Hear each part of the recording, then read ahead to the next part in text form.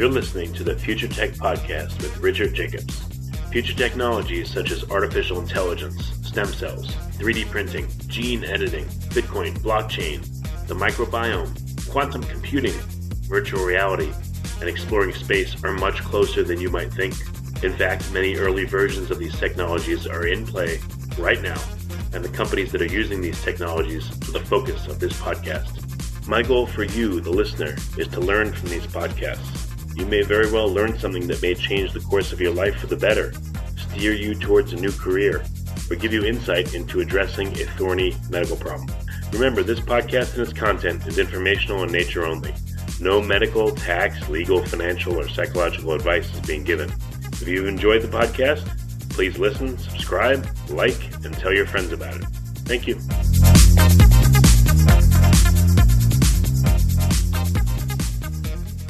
Hello, this is Richard Jacobs with the Future Tech and Future Tech Health podcasts, and I have Trevor Morin and Bill Dunbar. They're co-founders of Two Poor Guys. The website is twopoorguys.com. And poor not meaning no money, but poor meaning like a pores of skin in your face, for instance. So it's P-O-R-E. So TWOPOREGUIYS.com. So Trevor and Bill, thanks for coming. Thank you. You're welcome. Yeah, so what's the premise of Two Poor Guys? The premise is we build technology products that leverage this thing called nanopores, and that's the P-O-R-E reference, nanopores, that do single molecule sensing.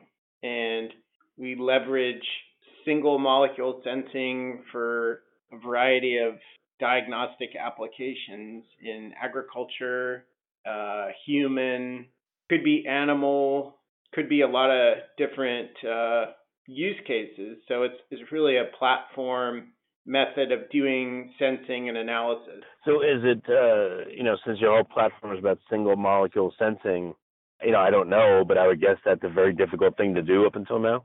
That's accurate. I think people, particularly in the research world, have wanted to examine how molecules behave at the single molecule level for a long time. And there's some fairly complex instrumentation out there to do that in a variety of ways. And the nanopore is an interesting kind of riff on that because it doesn't tell you a whole lot about the molecule in its sort of native form, but it's very cheap and it's very fast. So is it like a tiny opening, a tiny gateway or a pore that allows only one molecule to go through at a time? That's exactly right. Yeah. And as you said, fast, and it's an electrical signal. So you're only implicitly saying that you saw a molecule. It's not like you had a photograph or an image, but you do get this signal, and really the strength of the company from an IP point of view is the things that we do to a sample so that when the target or targets that you're interested in go through that cheap, fast sensor, you get enough information out of that signal to make inferences for diagnostics. Maybe I'll just add. Is the pore taking just one molecule and that's it and it closes, or does it gate it so that it takes in one at a time and sends it through some kind of flow analysis? Yeah, it's always open. So it's more like sand through the hourglass a little bit, although it's not flowing continuously. Molecules randomly are captured by a voltage and pulled through that pore, which is otherwise always open and always conducting current. And it's only when that single molecule goes through that you'll see an attenuation in the current transiently. But what about does this work for polar and non-polar molecules? And, what if you have 3 different kinds of molecules or 100 different kinds in a medium? How do you know you've got the right one? Yeah, that's the art, right? So we play with the buffer, we can tune pH, we can tune temperature, we can tune voltage, we know the charge of the surface of the nanopore itself. we turn all the knobs from an engineering and biochemistry know-how point of view, such that the things we are interested in are capturable and differentially detectable, and everything else looks relatively either different enough, or because of the polarity issue, doesn't even go near the pore. Well, what if you wanted to, I don't know, study a substance that had two nonpolar molecules, let's say carbon dioxide and something else, and you wanted to look at each one individually? Could you do it, or you can only look at polar molecules that'll be influenced by a current? Right. So if a molecule doesn't have charge and therefore wouldn't necessarily go through the pore as it enters the electric field, we can add reagents that would specifically bind to molecules of interest, adding that charge to them, thereby now allow them to be driven through the pore. Maybe I'll back up one step and clarify that the sweet spot for our technology isn't detecting gases, as you suggest, with carbon dioxide or oxygen, but larger molecules, whether it be analytes, metabolites, drug molecules, proteins, peptides, or even more commonly, DNA or RNA sequences. So being able to identify pathogens, viral or bacterial, for example, based on their nucleic acid content, based on their DNA or RNA specific sequence. That's really the sweet spot of our technology, as opposed to blood gases, for example. So it's in liquid form that you'd be able to suck stuff into the nanopores, right? Correct. It is. And if it isn't in a liquid form in its natural state, we can put it in a liquid form. If we're dealing for an ag application, let's say, where we take a sample of a leaf, we can grind it in extraction buffer and put that crude sample into a prep cartridge, thereby having a liquid form by the time it hits the nanopore. So do you have like an array of billions of nanopores, and you look at the attenuation and how it's different across each nanopore to see what each one's sucked in, or do you have just one or two? Yeah, it's usually a one or two thing. We're not a high density array like Ion Torrent trying to do sequencing. We're a low density, modest plexing, anywhere from 1 to 20 on a cartridge, and however many nanopores you need to support that. A single nanopore generally can resolve up to 3 or maybe even 5 different targets from a given sample. So you may want to add more than that for a few reasons, right? If you're multiplexing beyond that, or if you want redundancy to enhance the quantitative power of the analytics, for example. Well, I mean, in biological systems, I would think that it's rare that you have just, again, one type of molecule. So how do you, again, if you only have one or two pores with a sample, how would you know that you got the particular molecule you're looking for? Yeah, so I think it's helpful to think of this in terms of hypothesis testing as the framework within which someone would want to use our technology. So that is, you have a test you're performing, you already know what you're looking for, and let's say it's a panel for some infections, right? Some set of infections, infectious diseases, and the chemistry is already established to have a high sensitivity and specificity for that target if it's present in that sample. So now you're just doing either yes, it was there, or no, it wasn't. Or in some use cases, you want to know a relative amount of a target compared to either another target or some endogenous reference molecule. But in all cases, we're tipping the scale such that the nanopore can pick it up if it's there. Does that answer your question? What happens once a molecule is sucked into the nanopore? Where does it go, and then what? It goes into the ether. You never see it again. The nanopore goes hum, and it burps. Yeah, exactly. It eats it. No, yeah, where does it go? What happens? Yeah, so typically, right? There's 10 to the 10 copies of let's say all molecules in this chamber above the pore, and there's some critical mass of the ones you're looking for. And the nanopore will capture about a molecule every second, or sometimes a few per second. And so once any one of those molecules goes through that nanopore, it's now on the other side of our chip, essentially in an infinite volume, even though it's a few microliters compared to the size of the molecule. It's infinity. And you never see it again, right? It was the polarity of the voltage that pulled it from the one chamber to the other. And now it's actually, for field force reasons, impossible to go back the other way. So you're just seeing new copies of different molecules, one after the other, serially. And after a few minutes, you've seen hundreds to thousands of these molecules, and you have some machine learning or maybe a heuristic algorithm, depending on the use case. We have both. That says, I saw this critical mass of these two targets. Here's how much we think there is. And these other ones didn't show up at all, so they're negatives. Okay, so I see what you're saying. The hourglass example makes a lot of sense. So how can you tell what has gone through the pore? I know you know, but can you correlate the degree of attenuation of the signal with?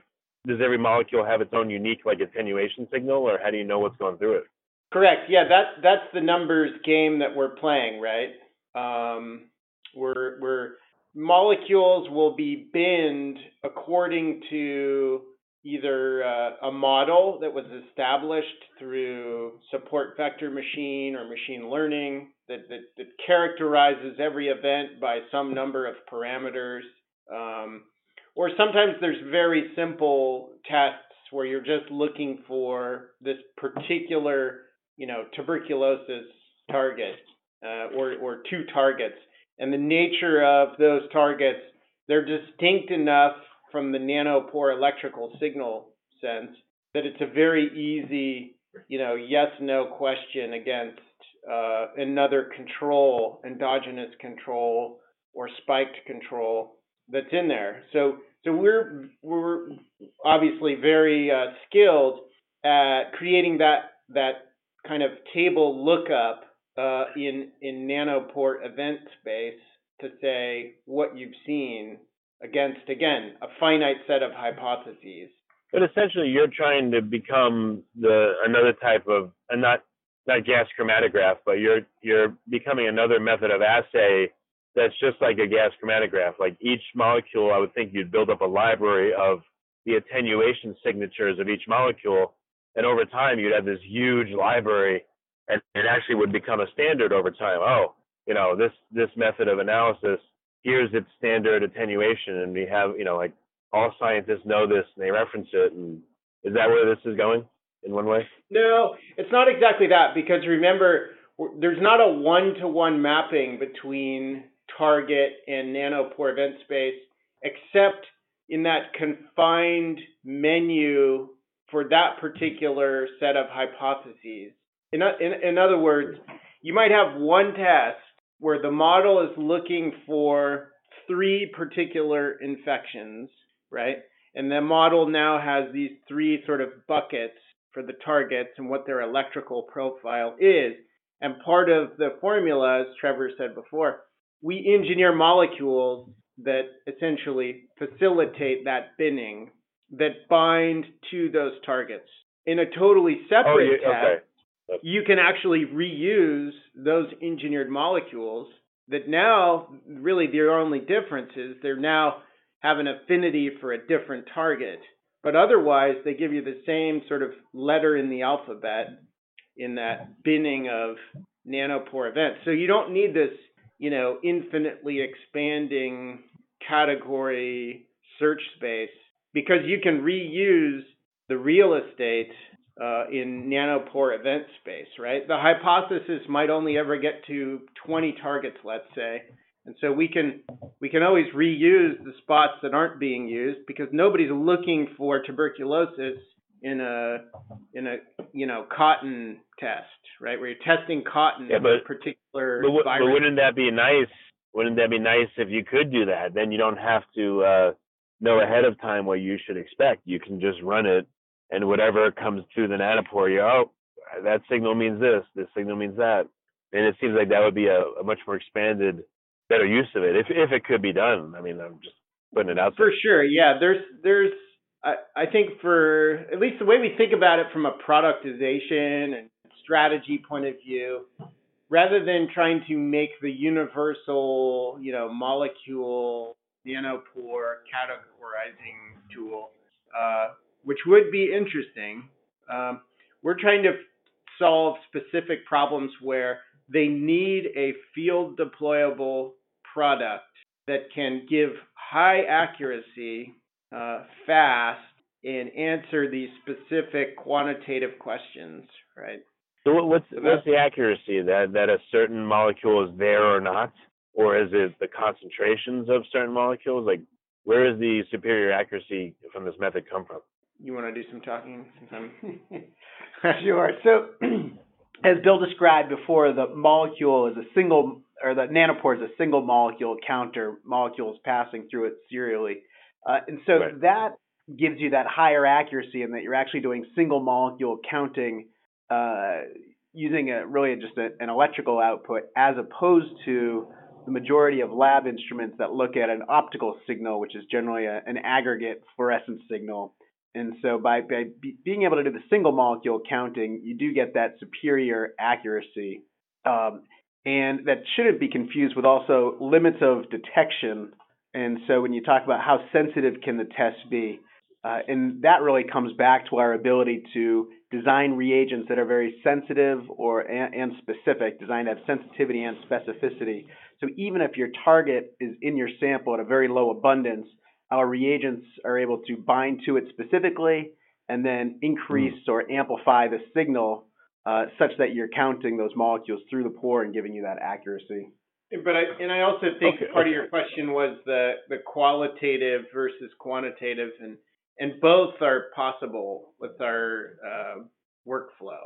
So, like, I just had a blood test done, and I don't know what they would I don't know. One of the factors was like picograms per deciliter, and they only went to a certain limit below which they couldn't see the substance. So your solution, for instance, could have a much lower theoretical limit of being able to see something in blood or something in some other kind of sample. Is that accurate to say? Yes. Okay, good. I don't mean to grill you. I'm just trying to get a good understanding of this. Yeah. No. It's okay. Okay. And is your system you have to bind to certain reagents, or can you just let the native molecules go through the nanopore, or do you always have to bind something to them? Yeah, like you alluded to before, you can let those native molecules go through the pore, but the pore doesn't give you the resolution to differentiate one molecule from the other. Generally, they give you that same signal as they go through. And so by having those molecules that bind with high specificity to your targets, that's what enables you to have those differentiator, so you know it's your target molecule going through the pore and you can detect it.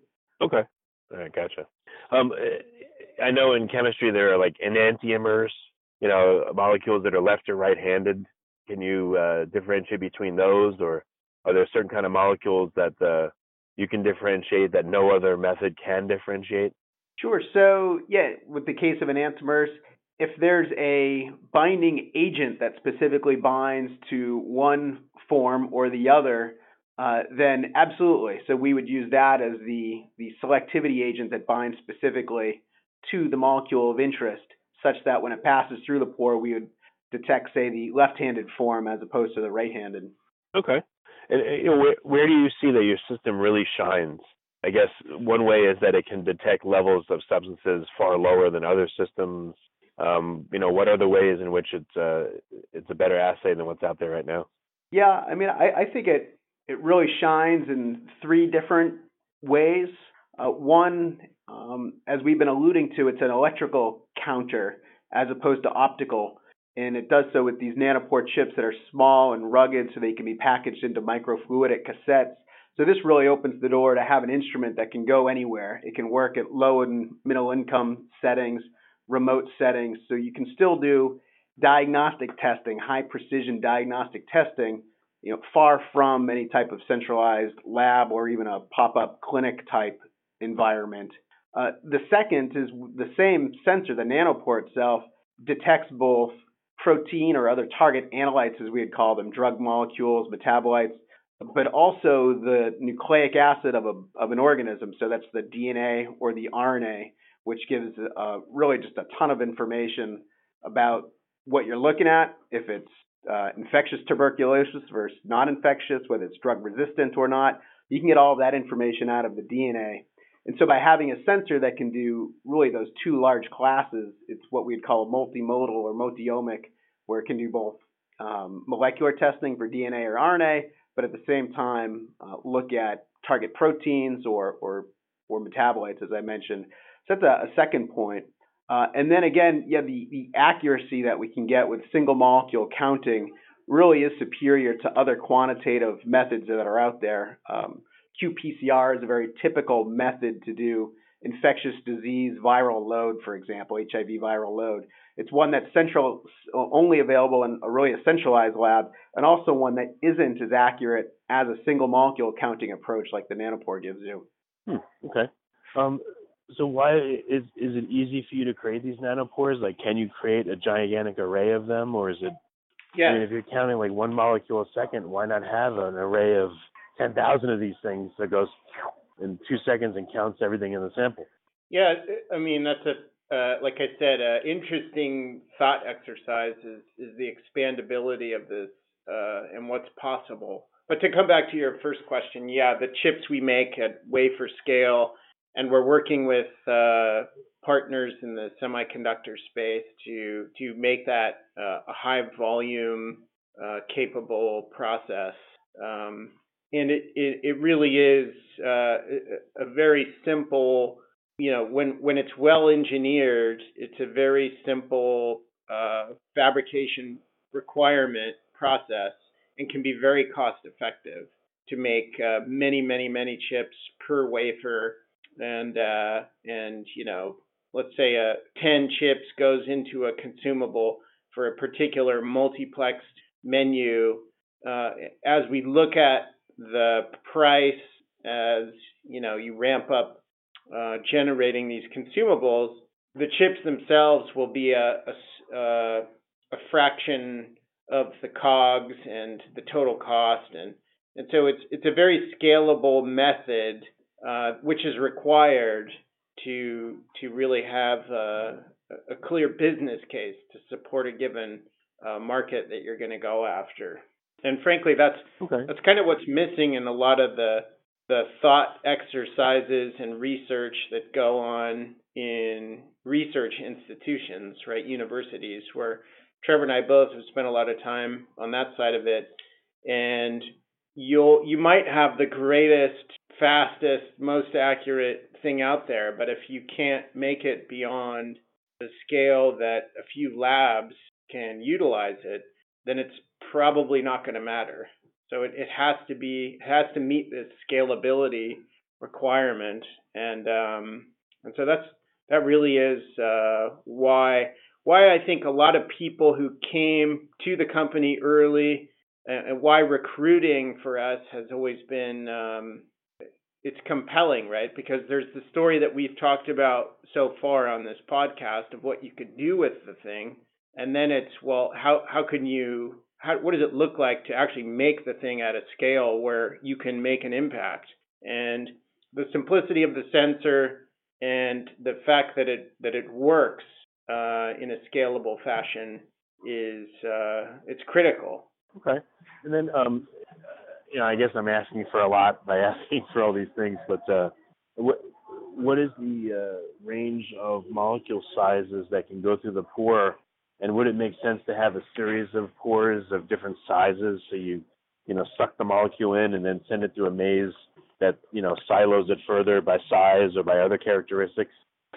So as far as size range goes, we have ways of modifying the buffer to make it easier to see smaller things. Larger things are also sometimes interesting for different applications.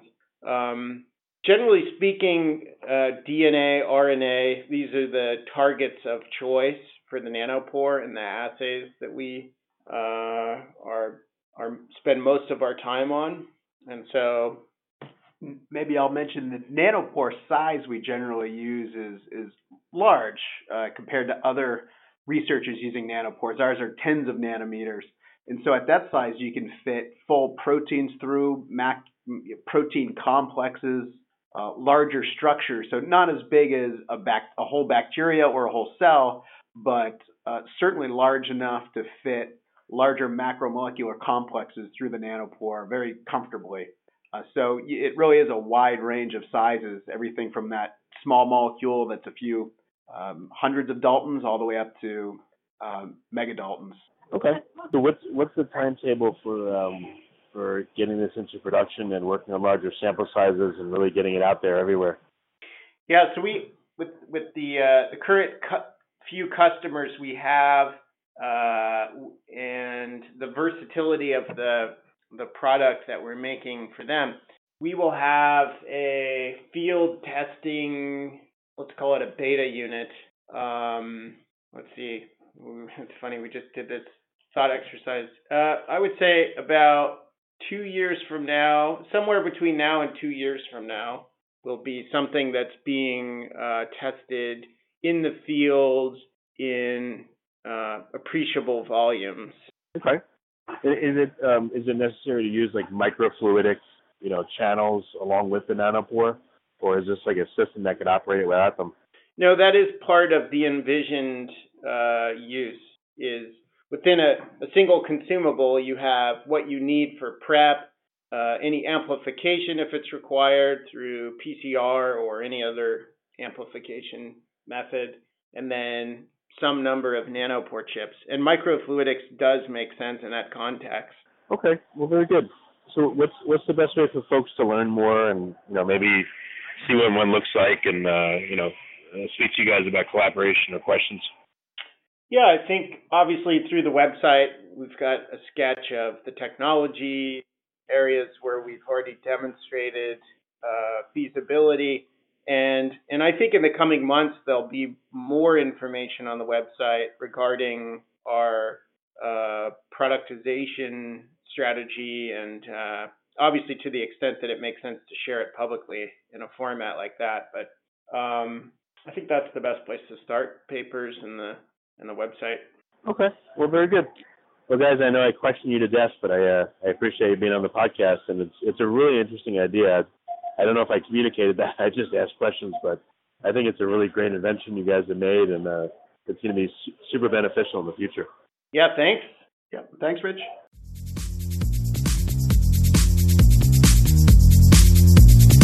You're listening to the Future Tech Podcast with Richard Jacobs. Future technologies such as artificial intelligence, stem cells, 3D printing, gene editing, Bitcoin, blockchain, the microbiome, quantum computing, virtual reality, and exploring space are much closer than you might think. In fact, many early versions of these technologies are in play right now, and the companies that are using these technologies are the focus of this podcast. My goal for you, the listener, is to learn from these podcasts. You may very well learn something that may change the course of your life for the better, steer you towards a new career, or give you insight into addressing a thorny medical problem. Remember, this podcast and its content is informational in nature only. No medical, tax, legal, financial, or psychological advice is being given. If you've enjoyed the podcast, please listen, subscribe, like, and tell your friends about it. Thank you.